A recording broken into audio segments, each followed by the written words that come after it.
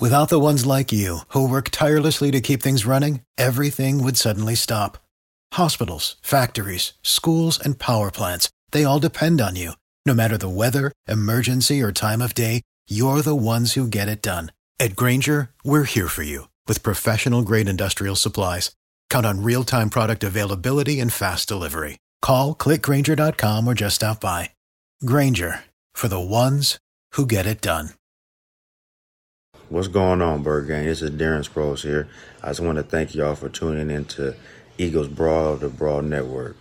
Don't forget to subscribe to the show and leave a 5-star rating. Fly, Eagles, fly. This is a Brawl Network production. You're listening to the Eagles Brawl Podcast. E-A-G-L-E-S, Eagles! Here to take you on the road to victory. It's Connor Miles, Ed Cross, Johnny Page, and Tyler Steege.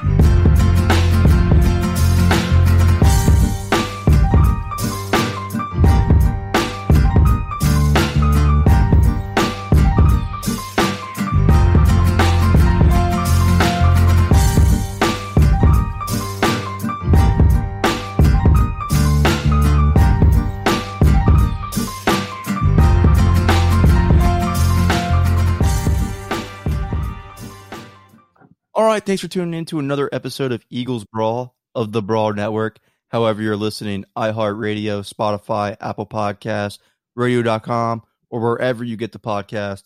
We greatly appreciate it. Powered by Manscaped, DraftKings, and Fanatics. Co-host Connor Miles here with our Eagles Brawl insider, Ed Crass. Ed, it's finally over. The Eagles made a decision. It wasn't you, it wasn't I, it wasn't Josh McDaniels, it was Nick Sirianni. They decided to make as the next head coach, the former offensive coordinator for the Indianapolis Colts. Ed, I know a lot of us didn't really know Nick Sirianni, and myself included. Not gonna sit here and lie. Besides the fact that he was the Chargers wide receivers coach, that's really all I knew about him before he became offensive coordinator for the Colts. I think perception is what is troubling some of the fan base, because the perception is, and you can't deny it, and I'll go into it later in the episode, when we talk about the positives and negatives of this hire, is you fired your Super Bowl winning head coach and you hired his offensive coordinator to replace him. So no matter what, at the end of the day, you're admitting to yourself, and I think Jeffrey Lurie's admitting to himself and the Eagles fans, you're implying with this hire, hey, we love Doug, but maybe we undervalued Frank a little bit. Maybe Frank did have way more part of this Super Bowl run that we want to give out. We know that we wanted to fire him once after 2016 and promote John DeFilippo as offensive coordinator, but maybe we should right our wrongs. Maybe we should get a guy that all these players did love in Frank Reich. Maybe we need to get close to what Frank Reich was to this team and less to what Doug Peterson was and go back to that formula. And what better way to do it than to hire his right-hand man, Nick Sirianni? Is there any merit to that? Because that's what it looks like. Yeah, sure. I think I'm kind of excited about the hire, to be honest with you. I mean, if you looked at all the candidates, they interviewed 10. They didn't talk to Lincoln Riley officially, but I think he was the best of those nine or 10 candidates. I mean, you could make a case for Joe Brady, but I'm pretty excited by the fact that it's not the Andy Reid coaching tree. I know Reid's had great success with his coaches. I think 4 of them were in the playoffs this year, and that's great. But I think it's nice to have a change of pace here, and to go with someone like Frank Reich's guy. Absolutely, I'm thinking that had something to do with it. I mean, Reich was a very popular person inside that NovaCare complex in his 2 years here in Philadelphia. Great guy. Everybody liked Frank. And that's not the be-all, end-all for Nick Sirianni to be the head coach, but I think it's certainly a huge help. And, if you look at all the candidates that were asked about Carson Wentz, and, the Eagles did ask each candidate about Carson Wentz and how would they fix him and this and that. Probably the reason Nick Sirianni did so well with that question was because he probably talked to Frank Reich, so he kind of had the answers before, even going into the interview. He had the right answers after talking to Frank, because Frank worked closely with Carson. So it's going to be interesting to see now what happens with Carson. And will Nick come out and name him the starter day one going into whatever camp looks like, or will he make it an open quarterback competition? But clearly that's what it came down to, was Carson Wentz. And Frank Reich worked closely with Wentz, and now Nick Sirianni knows from Frank how to work with Carson. Ladies and gentlemen, read between the tea leaves. Ed just gave you guys his first question to Nick Sirianni during that press conference. What he's going to ask him is there a quarterback competition heading into training camp? Yeah. Ed, I hope you get called on. I hope I really hope that's the first question I get to hear, because I don't expect him to be fully honest with this answer. I don't expect him to go out and claim Carson Wentz as the starting quarterback, because I don't think you can. I don't think that's the right thing to do. I don't think that's the right message to send to the locker room. I think competition breeds the best out of everyone.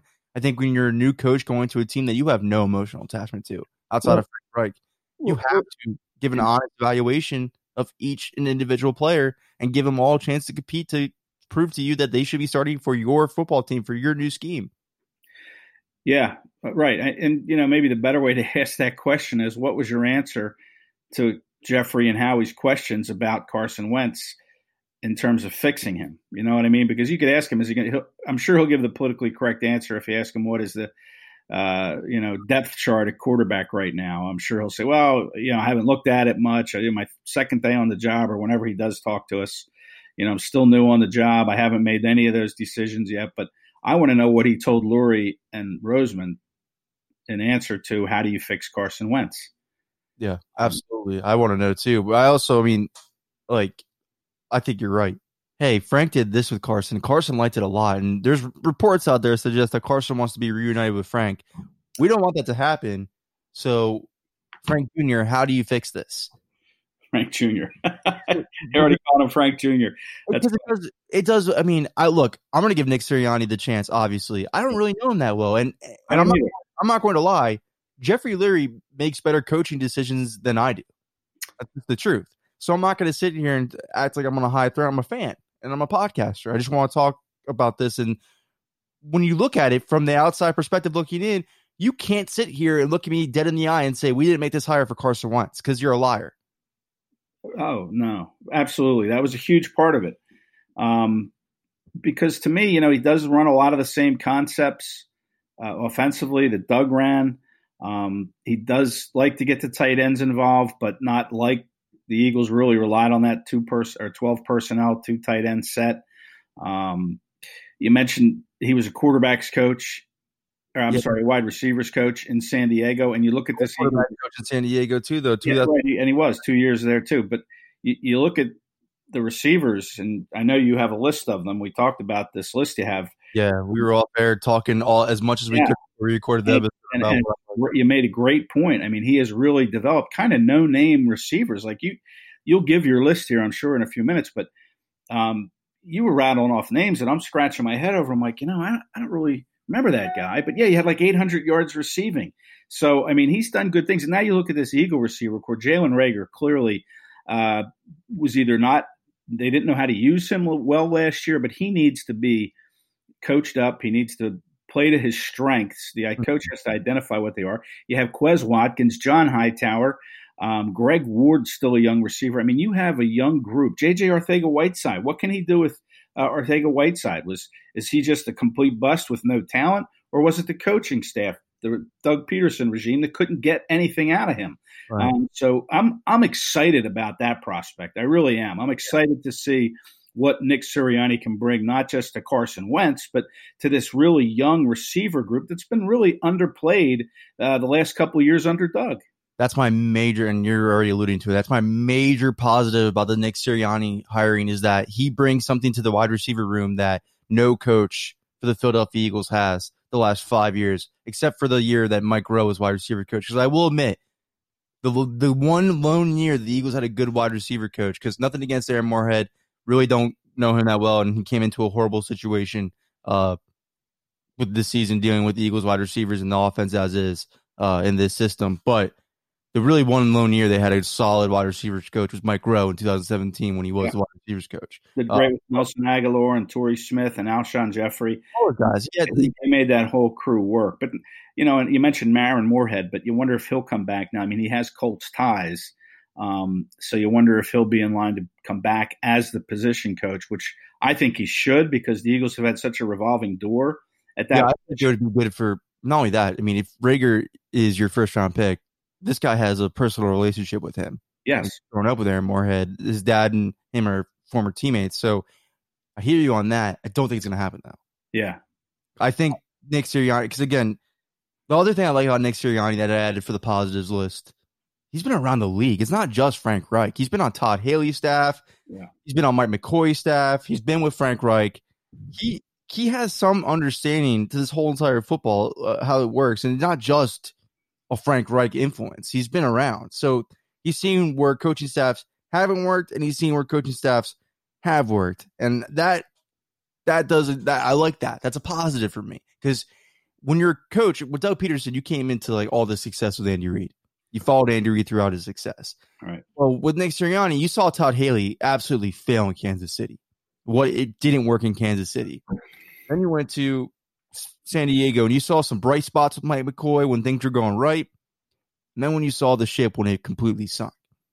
Now you're in Indianapolis with Frank Reich. You had all this stuff you had to overcome. You had one solid year with Andrew Luck. It was a great year. He threw 39 touchdowns, 15 interceptions. The future was looking up for Indianapolis, coming off of a bad Chuck Pagano and a bad, what was their GM there that used to be on the Eagles? Griggs. Was it Ryan? Ryan Grigson. You were coming off that team was coming off a bad era of that. You come in there with Frank, you rejuvenate the culture, you make it a winning football team again. Even when Andrew Luck leaves you at the altar after the next year, when you're building something great there. And then you have Jacoby Brissett, and you have Phillip Rivers, and you go back to the playoffs in 2020 with Phillip Rivers, who retires because really he was just not in the position to play football anymore. You still won with him. So that's another positive about Nick Sirianni is you've seen what's failed, and you've seen what's worked and then failed, and then you've seen what's broken and can be fixed in each situation that you've been in so far. That's important for a coach, because Doug didn't have that. So my thing is, like you said, the wide receiver position. I mean, every wide receiver room he's been a part of, whether it's a wide receivers coach or offensive coordinator. I know everybody's going to be like, some of these guys are talented. What influence does he really have? I think the pattern is damning, at least to give to his track record is every wide receiver room he's a part of, he gets production out of it. Keenan Allen, Pro Bowl wide receiver, one of the better wide receivers in the NFL. A lot of, I mean, when I put this tweet out there, a lot of replies were, "Well, Keenan Allen's talented. Keenan Allen's great. What is this talented? Is this coach?" Keenan Allen has most career high receiving yards, 1,393 receiving yards in his lone season with Nick Sirianni as wide receivers coach, because 2016 Keenan Allen got hurt. Let's not forget Keenan Allen's rookie year. I mean, I know that was 2013, and Sirianni was the offensive quality control coach. True. Good point. And Allen, everybody will say, well, you see, Keenan Allen was a great talent, but Keenan Allen was a third-round draft pick who his rookie year, him and Sirianni was on staff then, and Allen had a great rookie year. I think he had 71 catches, close to 1,100 yards receiving, and 8 touchdowns. It was great. Yeah, I mean, he had a great year, and say what you want about Sirianni, how involved he was with that, but as an offensive quality control coach, you're involved with a lot of aspects of that offense, and his track record had been quarterbacks and receivers. So I would think that he probably worked with Allen that year as well, and Allen had a fantastic rookie year. I'll go back and look up Keenan Allen's 2017 season, and he gives a ton of credit to Nick Sirianni. He gives a ton of credit to that. And again, it's almost 1,400 receiving yards, and that is still a career high for Keenan Allen to this day. Tyrell Williams in 2016, the first year that Nick Sirianni is a wide receivers coach, he had 1,000 yards. He's never come close to that since. He hasn't even been close to the player since. See, that was one of the head-scratching names when we were off air and you brought that name up. I'm like, Tyrell Williams? I never even heard of that guy. The Raiders paid him off of that. Yeah. And he hasn't done anything. Right. And again, T.Y. Hilton's a great player, still a great player. But he still had 1,270 receiving yards with Nick Sirianni as offensive coordinator. So this is what I really wanted to focus on. Sirianni's been a part of offensive staffs that had 1,000 wide receivers since 2016. You know how many Doug Peterson has? 0. Yes. Nothing against, again, people are going to be like, this is a horrible comparison. Like, you guys are comparing apples to oranges here, and I get that. But it's still telling to me that the wide receiver units that Nick Sirianni seems to be a part of, has contributors. And it's not even just those guys. Dwayne Bowe, 800 receiving yards in 2012. That was his most his last 3 seasons in the NFL. Dontrell Inman, who I swear to you, gets jobs in the NFL because of Nick Sirianni. He followed him to the Colts multiple times. The Colts have been on and off with him, and I guarantee you that's because of Nick Sirianni's influence. 810 receiving yards in 2016. Travis Benjamin, 677 receiving yards in 2016. I know people probably recognize that name, but his wide receiver production was never there. It was there with Nick Sirianni, though. Mm-hmm. Michael Pittman Jr. this year, rookie, 510 receiving yards. Zach Pascal, undrafted free agent out of nowhere, back-to-back seasons of 600 yards as Sirianni's offensive coordinator. No matter what, all this track record shows is he's a part of offensive staffs that get production out of the wide receivers. You can argue what his influence is on that. That's fine. But the track record shows he's a part of, in all phases of his resume, he's a part of wide receiver rooms that get production out of their guys. Something that the Eagles haven't been able to do the last couple of years. I think that's what you impressed in the interview. Yep. I mean, Carson Wentz aside, I mean, that is a reason to really be pumped, if you ask me, is that receiving production that he's gotten. Out of it, man. Take Carson out of it as much as you can. Because I firmly believe you do not make a hiring based off of one player. Now, of course, that's what they did. But there has to be other factors to it. Because, like we said last episode, when what we thought about Josh McDaniels and everything about Josh McDaniels is, no matter what, they came in with a plan A, but they also had to have an idea for plan B. And I'm sure Nick Sirianni, at some way, some form, convinced them, hey, I worked with Matt Castle. I saw what worked there and what didn't work with him. I worked with Andrew Luck, Phillip Rivers, multiple years. I worked with Jacoby Brissett. I worked with a bunch of quarterbacks. Let's just go ahead and say that. Colin Clemens with the Chargers. I can find a way to work with Jalen Hurts. I know how to work with different quarterbacks. Maybe I haven't worked with somebody like with his skill set, but I'll find a way to do it because I found a way to work with each and every one. Because you have to have that plan. You have to, because it's not like this team is fully banking on Carson Wentz to be fixed. Because they're not going to. This is Nick Sirianni is going to be tasked with doing so. But if he's not able to, they're not going to pick another coach to do it again. They're not going to fire the head coach and say, "All right, let's try again. Third time's the charm." It's going to be Carson on the chopping block next time. So, right. My thing is, what else can he do for the team? And what else can you do for the team is you can get your production from the wide receiver room, which you haven't been able to get the last 5 years.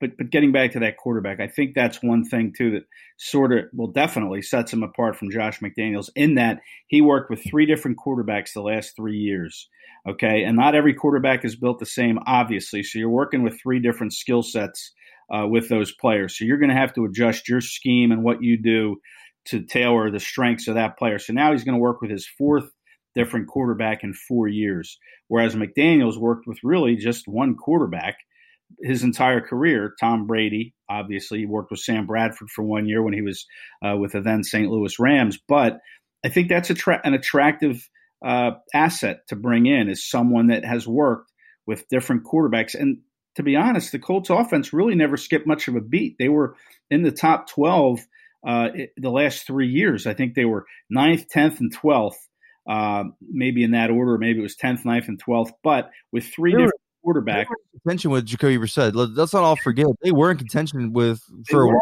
card spot with Jacoby Brissett. I mean, the wheels came off late in that season for Brissett. He's not good. He shouldn't be a starting quarterback. And I think that's really something that Jeffrey looked at too. Is this guy's track record with quarterbacks, not just one quarterback, but multiple quarterbacks. Yeah, absolutely, that's what You just read off another one of my positives. I said working with a magnitude of quarterbacks with a varying success is key. He was a part of the Matt Castle Chiefs when that fell apart. Jacoby Brissett not panning out, but he also got solid production out of an 8 Phillip Rivers who many would have argued he should have retired last year. And they got the most out of him they possibly could have. Andrew Luck in 2018. That's huge for how you go into this room and approach Carson Wentz saying, hey, I've seen what's worked with quarterbacks. I've seen what hasn't worked with quarterbacks. And I've seen when quarterbacks have struggled. Because Phillip Rivers was coming off a bad year in with Los Angeles in 2019. Like, many thought he should have retired, and the Colts got him, and he looked way better, and they knew how to protect him. Yeah. Los Angeles couldn't. So that's what you have to hope is. I mean, if it wasn't for Alex Smith, Phillip Rivers would be a candidate for the comeback player of the year, just as Andrew Luck was when he came off of the shoulder injuries. He won comeback player of the year because he had a great season. Now, Carson Wentz didn't overcome any injuries, but, that's the hope, is that he can put Carson Wentz in a conversation where he could be the comeback player of the year. Not that he would get it, because that usually goes to someone that overcame an injury or whatever. But maybe, what if Carson Wentz comes out and has a great season based on what he did last year? He could be a comeback player of the year. And that's kind of what you're hoping, that Sirianni can do for Carson.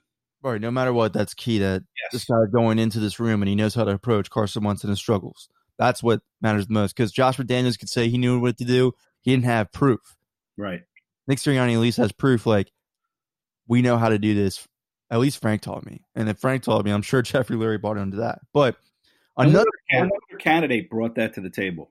Joe Brady, no. Joe Brady's probably going to be a really good head coach in this. Probably the next that did, though, because I will say, you could say what you want, but the SEC is as close to the NFL as you could possibly get, and he did was insane. Yeah, and he did give Teddy his best, which wasn't that a huge success, but he did give him his best season he did as a pro. So I would argue that Joe Brady was probably second, maybe even Arthur Smith was third because of what he did with Ryan Tannehill. But again, Arthur Smith, they were interested in Arthur Smith. He took the Falcons job as soon as he was offered. So who knows where they had Arthur Smith in that ranking. I think a lot of anger today, too, among the fan base, and sorry to kind of get diverted here, but I think is Deuce Staley. Like, why wasn't Deuce Staley given a chance? Why would you bring in Deuce? Why wouldn't you not bring in Deuce Staley? Guys, buy your own team and hire Deuce Staley as your head coach.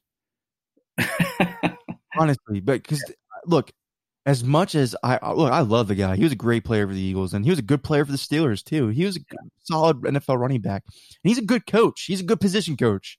Some guys are meant to be in those positions, and if Deuce Staley, look, I know what Paul Domowitch reported about him turning down the offensive coordinator spot in 2018, which I don't think is true. I know Paul's standing by it, but I think it's too crazy to believe. I need once I hear a second confirmed report on that, I will buy into it a little bit more, but it's really hard for me to really fathom that. But if that is true, that's a more damning thing to do Staley. But if Deuce was as coveted as what the perception is of him through this fan base, he's not coaching on the Eagles. He's an offensive coordinator somewhere. Or he's getting interviews for head coaching jobs. Every time we're talking about Deuce Staley, it's always with the Eagles. It's never with another team. Yeah. So he's not viewed as what Eagles fans view him or what Eagles players view him around the league. Why would Jeffrey Lurie view him the same way too? Yeah, and I agree. But Sirianni wasn't interviewed by anybody else either. But he has been an O coordinator the last couple of years. The Browns tried to interview him last year, though. I will say. What's that? The Browns did try to interview him last year. He turned them down because he wanted to focus on the playoffs. He put Brian Daboll on the Browns. Yeah. Okay. Well, okay. That's a good thing. I wasn't really aware of that, but yeah. I just think fans wanted to see kind of that in-house promotion. Deuce is a good guy. Every player in the world was lobbying for Deuce. Right. They were. Let's be honest, Ed. You're as honest as you possibly be about this team. This team is not in a position to do an in-house promotion.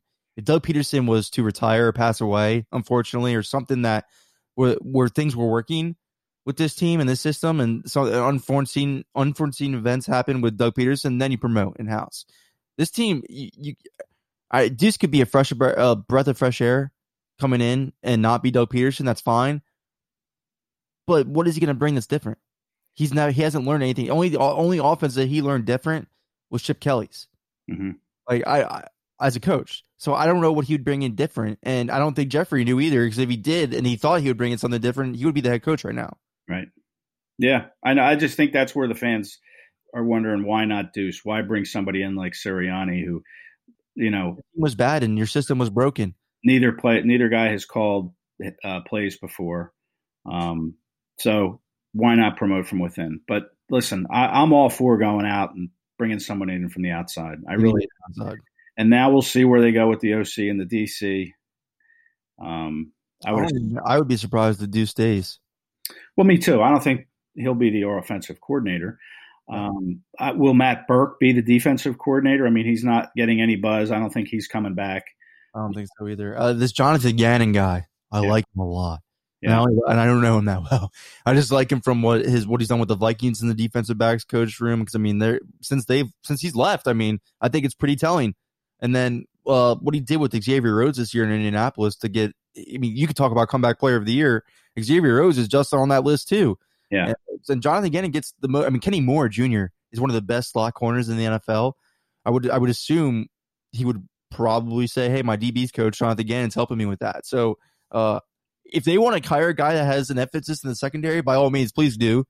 Yeah. No matter what, you're getting a talented defensive line. No matter who the defense coordinator is, it's going to be hard not to coach that unit well. Yeah. What we need is to focus on the secondary, and if you can do that, and you have a proven track record like Jonathan Gannon does, I'll roll out the red carpet for you, my friend. Yep. You better find some guys though. You got to find some talent. You need some talent. Yeah. But it is nice seeing his track record of elevating talent, getting stuff out of guys. Like with the Vikings, Mackenzie Alexander, you got something out of him. Xavier Rhodes, obviously, with Minnesota and with Indianapolis. Kenny Moore Jr., like I just said. Pierre Desir, when he played for Indianapolis. So, yeah. I know, again, people are going to sit here and think, why are these guys crediting these guys with these players when there's so many more assets and so many schemes and so many other context to add to it? And I get that, but I mean, this is how these guys get these jobs, though, is their resumes and what those position groups do that they're in charge of. So that's how these guys get these jobs, and that's what I'm going off of. And Jonathan Gannon looks like a really good candidate. Yep, I agree. He's probably got to be the leader in the clubhouse. But the Chargers are also interested in talking to him. The difference is he probably wouldn't be the be-all, end-all play caller on the defensive signals because Brandon Staley's a defensive guy and he's the head coach there now. So, it probably would be more attractive to come in to work with a guy that you're familiar with in Nick Sirianni. And I still have to get used to saying that name, Nick Sirianni. Always feels like there's a hesitation right before I say the head coach's name because it's still kind of strange and sinking in. But he's going to have to. We're the town of nicknames, and sorry, bud, your nickname aligns with Siri from the iPhone, and we're going to be calling you Siri. You're Coach Siri, like, hey Siri, can we run the ball more? Like, that's what we're going to do. It's going to happen. He's getting that nickname, bud. Yeah. You might be onto something there. Or Sear Dog or something like that. It's got to be at the end of nicknames now. Sear Dog. If we can call him Dougie P. We're going to call you Siri. Yeah, Siri. But I know a lot of people are focusing on the staff, and I think a lot of people are picking names for offensive coordinator. And I've seen Anthony Lynn out there, and I'm like, I don't know if I want Anthony Lynn. To be honest with you, he had some boneheaded, and it's not even just this year, last year too. He's had some boneheaded play calls. And if I'm going to bring in, no matter what, because I've seen another debate about this online, and I think it's awful. First of all, let Nick Sirianni call plays. Let him do it. Do it the growing pains. Bring in a veteran voice. Like you said, you texted me this last night, and I was like, sign me up. Jim Caldwell. Why not? Why not bring in Jim Caldwell? Or maybe you tell Nick, hey, we interviewed this guy last year that Doug was completely against because he didn't want to let him have any play calling ability, but we really think Graham Harrell has something in him. We think you guys can mix, because a lot of people are like, well, what's Nick Sirianni's relationships? Let's dive into his relationships. Jeffrey Lurie and Howie Roseman don't care about your relationships. They'll help you make relationships, but they're going to help you build the staff. They're going to have their hand in you building the staff. This isn't you giving us a list of who you want and we'll call them. This is us building a staff together. Jeff Stoutland's probably going to be here. Dave Phipps probably going to be here. Mm-hmm. There's probably going to be some guys from the state. I mean, I wouldn't be surprised if Deuce Staley stays, but I mean, I think getting passed over a couple of times is going to finally get to him. Yeah. But how about the staying power of Phipp and Stout, though? I don't understand. They survived. They came in with Chip, so this will be their third staff that they will be brought back with. I mean, honestly, when like the second episode of Eagles Brawl, and again, Julian Vondervelde, great depth player, great guy for the team. It was always around. And again, it wasn't a starter, and I know a lot of people are gonna think, well, his opinion doesn't really matter, but to me it did, and he would know more than you would. He said Jeff Stoutland was the best offensive line coach he's ever had, and he's been coached by Howard Mudd. So I think that matters. And that's a guy who's been around the NFL in different systems too. So right, if you're good, you're good. It shouldn't matter who the head coach is. If you're good at what you do, they need Jeff Stoutland. This team needs Jeff Stoutland. Dave Phipp, though, he called out Howie Roseman. He just called out Howie Roseman, said, I don't have enough talent. That's why the special teams unit sucks. Like, he wasn't wrong. He wasn't wrong, but he wasn't right either. Because I think they do still put some emphasis on there. I still think they bring some guys in. I just think injuries happen. So a lot of your special teams guys got injured this year. Yeah. But you know what? Another thing, forget all this, though, because his staff's going to be figured out in the next couple of days, no matter what we think or say, and we'll find our way to buy into it no matter what. What about the running game? I think this is important with Nick Sirianni too. I think what they lacked from Frank leaving was balance. Yeah. He never found balance on offense after Frank left. And I would argue in 2018 it's because they had no running back talent whatsoever. 2019, they're trying to figure out how to use Miles Sanders to his full capabilities because he ended up really becoming your best vertical threat, and you needed more in the passing game than you did in the running game at that point. And then in 2020, you had no identity running the ball. Well, Nick Sirianni with Frank Reich the last 3 years has had almost 1,000 yards rushing each season. Marlon Mack, 900 in 2018. He had over 1,000 yards in 2019. Jonathan Taylor, rookie this year, had over 1,000 yards. So at least he's learning the right thing from Frank that Doug didn't learn from Frank, is how to balance an offense. You would think, right?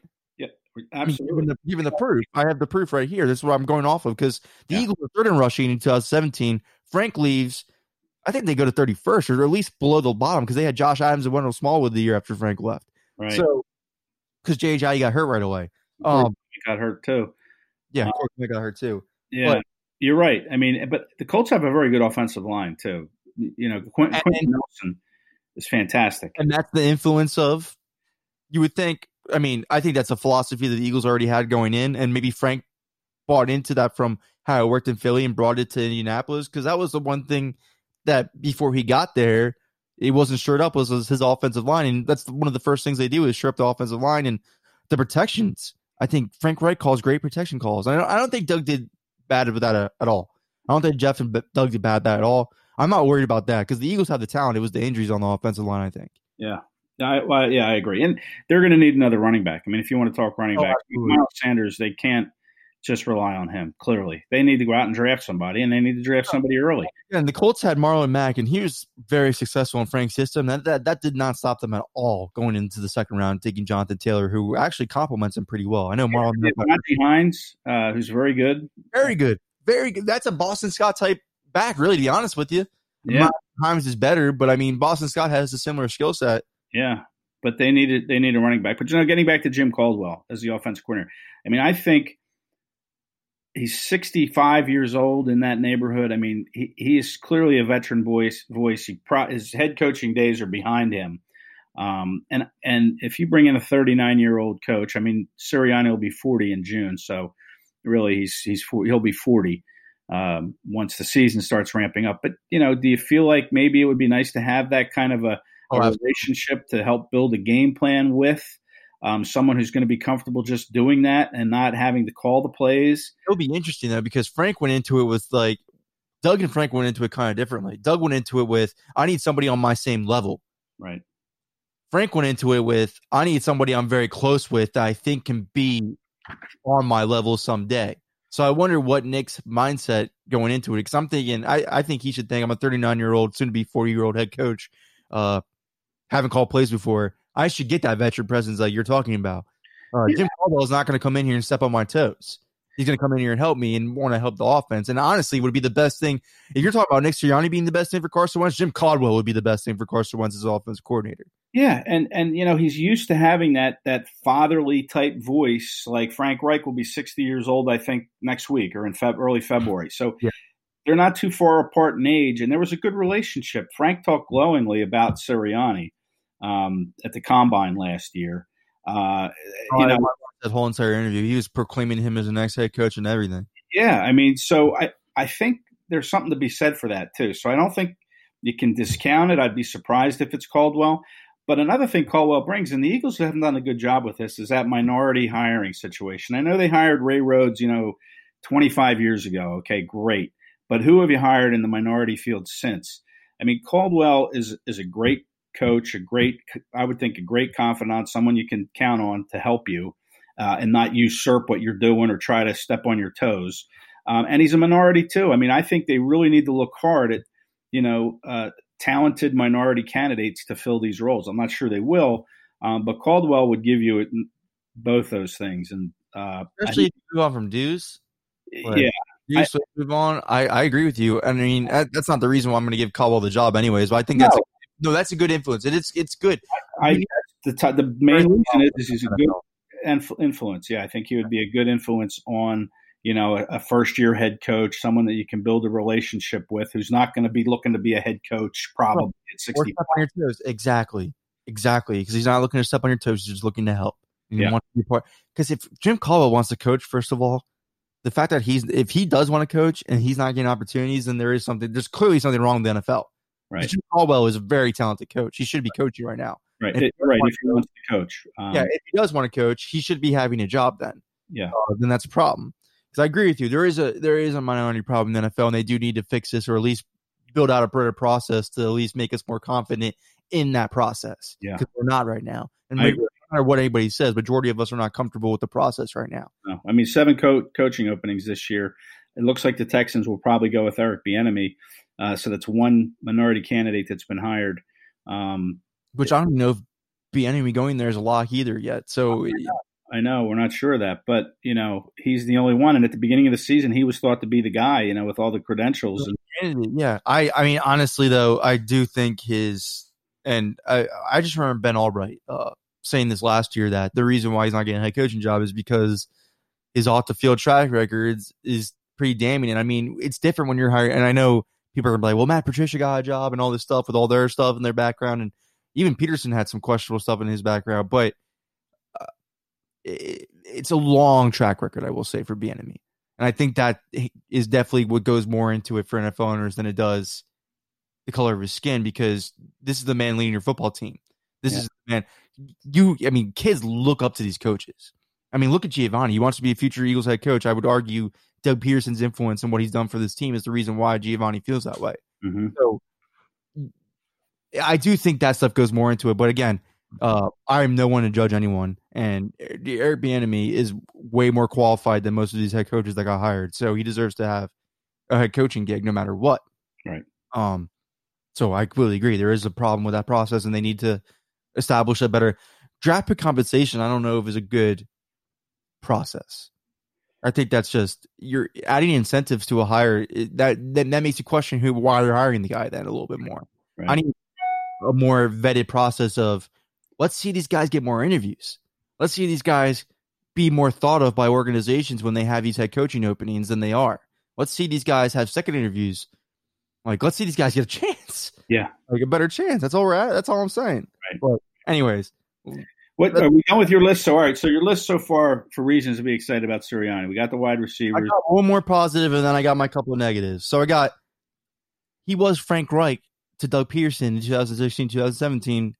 He was to Frank Reich what Frank Reich was to Doug Peterson in 2016, 2017. And the only way I really studied that and knew that is because of you, because of what you brought to the Eagles, what you said. Going over the game plan, scripting them thoroughly every single game, every single night. Doug did not have that since Frank, which, again, I know that information because of you. And I think that's hindered his coaching ability.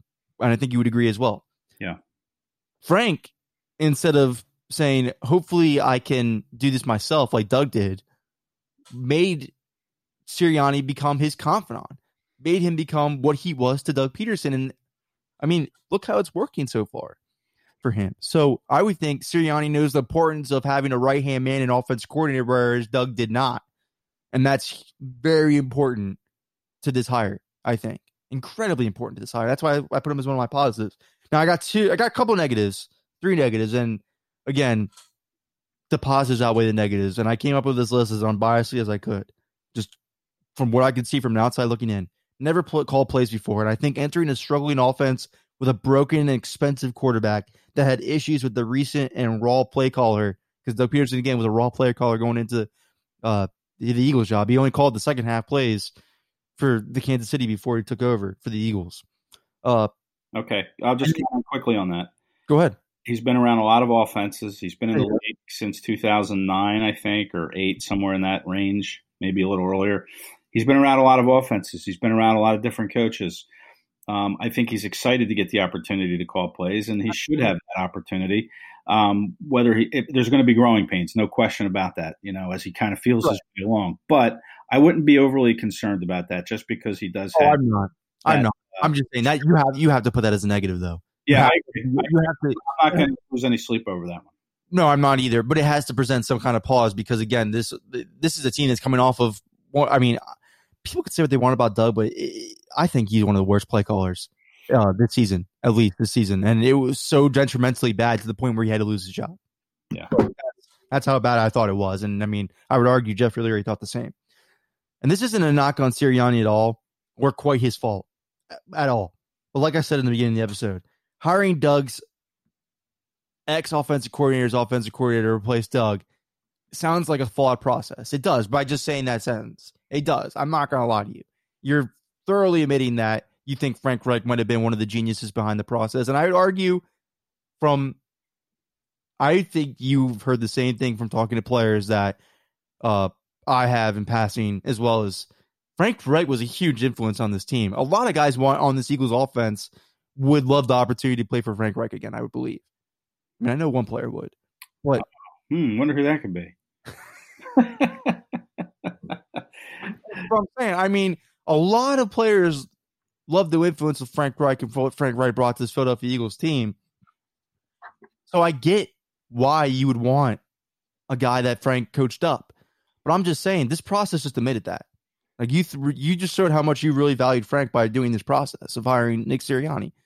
So I think that process, to maybe not me per se, because it doesn't sound. I mean, I'm okay with it. Don't get me wrong. I'm perfectly fine with it. These negatives are nothing. The one thing I want to show to compare and contrast to my positives to the negatives, these negatives aren't that bad. Like if anything, I'm more open minded to Nick Sirianni and excited to see what he can bring. Yeah, there's always excitement over something new, in my opinion. Right. You know, new car, new house, new daughter, new son, whatever it is. I mean, there's always something exciting. Always something exciting. The unknown, the allure of the unknown is what's better than taking on something that you might know, or taking on a retread, to be honest with you. Yeah. But making a coaching decision to appease one player, again, this has nothing to do with Nick Sirianni, honestly. But making a coaching decision to appease one certain player bothers me. No, I can't say it doesn't. It bothers me because I think it's a short-sighted vision. You can't base your whole entire team around one player. Well, listen, we just talked about the receivers. Maybe that had a hand in it too. You know, I agree that it did, but maybe more than just Carson. You know, on the surface, it looks like, okay, this is all about Carson. I will say, no matter what, I would have this negative if it wasn't for Nick Sirianni either. If Josh McDaniels was hired, this goes as one of my negatives still too. Because obviously, wait a minute, Nick who? Who did you say? Nick who? Oh, did I say it wrong? Nick Sirianni. There you go. It's gonna take a while. I'm sorry, man. Hey, Nick, if you're out there listening, which by the way, that'd be awesome. But if you're out there listening, I'm Irish. Like I'm German. Like I'm as white as possibly be. I get everybody's names wrong. I'm gonna get your name wrong, bud, but we'll get there eventually. Yeah. Well, yeah, I know. And listen, we're still calling the Los Angeles Chargers the San Diego Chargers. Some of us, and you know, we're still learning to call the Washington football team. Well, when Nick was there, he was there for San Diego, so that's why I said. Yeah, I know, but I still, I'm saying from my point, I hear everybody say Oakland Raiders, Chargers. Everybody say Oakland Raiders. Plus, we're Philadelphia. We call him Asante Samuels. Yeah, we call Doug Peterson. Yeah, we call Nestor Aguilar. Like Chase Daniel was Chase Daniel, not Chase Daniels. I mean, you know, we always have issue with names. So yeah, I get it. No offense. But if Carson doesn't improve, then I feel like they're back at square one because I'm not convinced that Jalen Hurts would fit a Frank Reich type of offense. That's what Nick Sirianni wants to model his system after, is what Frank does in Indy. I don't know if Jalen Hurts can fit that personally, because I didn't think Jalen Hurts could fit Doug Peterson's offense, to be honest with you. Well, we'll see. I mean, you hope that Nick isn't one of those, you know, my scheme or you know, the highway type coaches. You hope he comes in. To be honest with you, from everything you read about him, it's all about what can we do to make our offense, our system fit our players and their skill sets. Exactly. You don't want to be married to any one scheme and then try to fit square pegs into round holes. I mean, you have to be flexible. So it's way too early to tell if he'll be. I mean, once he gets in and starts seeing Jalen Hurts' skill set and has a coordinator that he can trust and they can work together to say, okay, what are his strengths? How can we play to them? I mean, I think that's what he's going to do. I don't think he's going to be to come in and, you know, play my scheme or, you know, we're going to find somebody that can. He's going to try to work with the skill sets of the players. And that's what you have to do to be a successful coach. Absolutely. But that's it for my list, man. It's not bad. The positives outweigh the negatives by far. By far. They did. So very open-minded about this. And again, I mean, I know what I reported about Josh McDaniels, and I thinking it was lock. And for the information I was told, the falling out was and I know I'm going to let you touch on this too because you've heard some things, but the falling out was how he wanted Josh. Lurie ended up, I mean, again, this was reported as well by Pro Football Talk, is Lurie was never fully on board. Right. And I got this confirmed from Mike Kay, who I'm sure he's going to end up writing an article on this too, is Josh McDaniels wasn't completely in love with the front office structure outside of Howie Roseman. Right. And that goes to John Dorsey and that goes to Jeffrey Lurie's input. I think that's why that fizzled out. I think once that interview happened, it was hot and heavy. I do believe that they were thinking about making that decision of hiring Josh McDaniels. I mean, the position coach told the guy that told me that what was going on. So I do think that there was a thought in that organization that Josh was going to be the guy. But I also think Nick Sirianni's interview probably swayed their decision in a different direction. Yeah. And listen, I mean, I would think that, I've been told that too, Howie wanted McDaniels and Jeffrey was a little more reticent, but I think maybe Howie could have kind of jumped the gun and maybe made a few calls to the coaching staff and said, look, this is who we're bringing in. And if you don't think you can work with him and don't want to be a candidate to return, then start looking for another job. And maybe that got out a little prematurely. And then, like you said, they brought in a couple more candidates Monday. I thought they brought in Todd Bowles, right? And then they brought in Kellen Moore. So, another interesting nugget, and I'm sure it'll get reported, is they actually really considered Kellen Moore. If you had to fill out a list of head coaches they're about to hire, Sirianni's number 1, Josh McDaniels number 2, but Kellen Moore's number 3. It's not Todd Bowles number 3. It's Kellen Moore's number 3. Yeah, I know they like Kellen Moore, and I like the fact that, I mean, he's an up-and-comer, no doubt. I mean, the Cowboys extended him. They gave him a bigger contract to stay in Dallas as the offensive coordinator. So he might end up being their Jason Garrett, where they promote him to replace the head coach. That's true. Depending on how McCarthy does. I mean, the talent in Dallas is there. But what's good about this hire, and then I guess, we can sign off or whatever, but is now we can start to turn the page and look at some of the other big issues that confront this team in the offseason. Because there's a lot of them. What's that? Because there's a lot of them. There are a lot of them. Excuse me. I mean, personnel. I feel for Nick Sirianni coming into this cap situation. Yeah, but listen, you have the Senior Bowl coming up on January 30th. It's nice to have a coach in place, and you hope you have a DC in place. So now you know what kind of scheme you're going to have, what kind of talent you need to fit that scheme. Not go at the draft, buddies. Yeah, so you know this team. Yeah, without any combine this year, I mean, it's all going to be done virtually at pro days, no scouting combine. I mean, that's a big hit to identifying talents for these teams. This is a big adjustment for them, and I think it's going to put more weight on these all-star games. So now we can turn the page. We have a staff in place, right? Now they can start looking at what players fit what this new staff is going to implement. And then you can start to look at the salary cap, look toward free agency. You're not going to have any money. You're going to really have to look at the low-level free agents that maybe you can come in that can help, and the coaches will help with that. So there's so many issues that now we can start looking at the draft. I mean, who are they going to take in the draft? Now we can start talking about this stuff. We have a head coach on the more important issues that go with the team because the head coach has finally done that dominoes fall. All right, guys, thanks for tuning in. Again, follow all Ed and John McMullen stuff on the Eagles Mav and the Sports Illustrated. They're covering the Eagles A to Z. They are all over this head coaching search. Continue to read their articles, and we'll be back with another episode soon because Ed's been rocking and rolling on this lately. I said, Ed, come on, man. They hired the coach. We got to record. We got to get an episode out there. Yeah. So I set my alarm clock bright and early. So did I. Because I got to go to work after this. So it was great, though.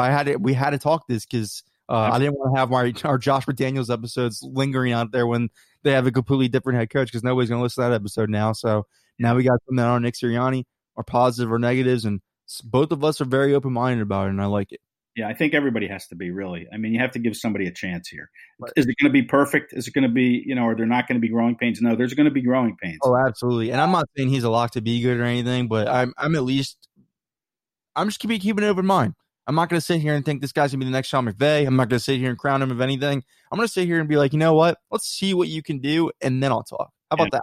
Wait, Andy Reid, he could be the next. I mean, unheralded coach, and like you mentioned earlier in the pod here, Connor. I mean, Jeffrey Lurie's got a good track record of hiring coaches. Yeah, way better than mine. Took him to the playoffs the first 2 years. Andy Reid, 14 years. Doug Peterson won a Super Bowl. Even Chip Kelly took him to the playoffs his first year. So, benefit of the doubt here. Way deserves it. Absolutely, 100% deserves it, and especially considering some of the names that I've advocated for in my past. Yeah. All right, guys. Thanks for tuning in. We'll see you soon. For the ones who work hard to ensure their crew can always go the extra mile, and the ones who get in early so everyone can go home on time, there's Grainger, offering professional-grade supplies backed by product experts so you can quickly and easily find what you need. Plus, you can count on access to a committed team ready to go the extra mile for you. Call, click Grainger.com, or just stop by. Grainger, for the ones who get it done.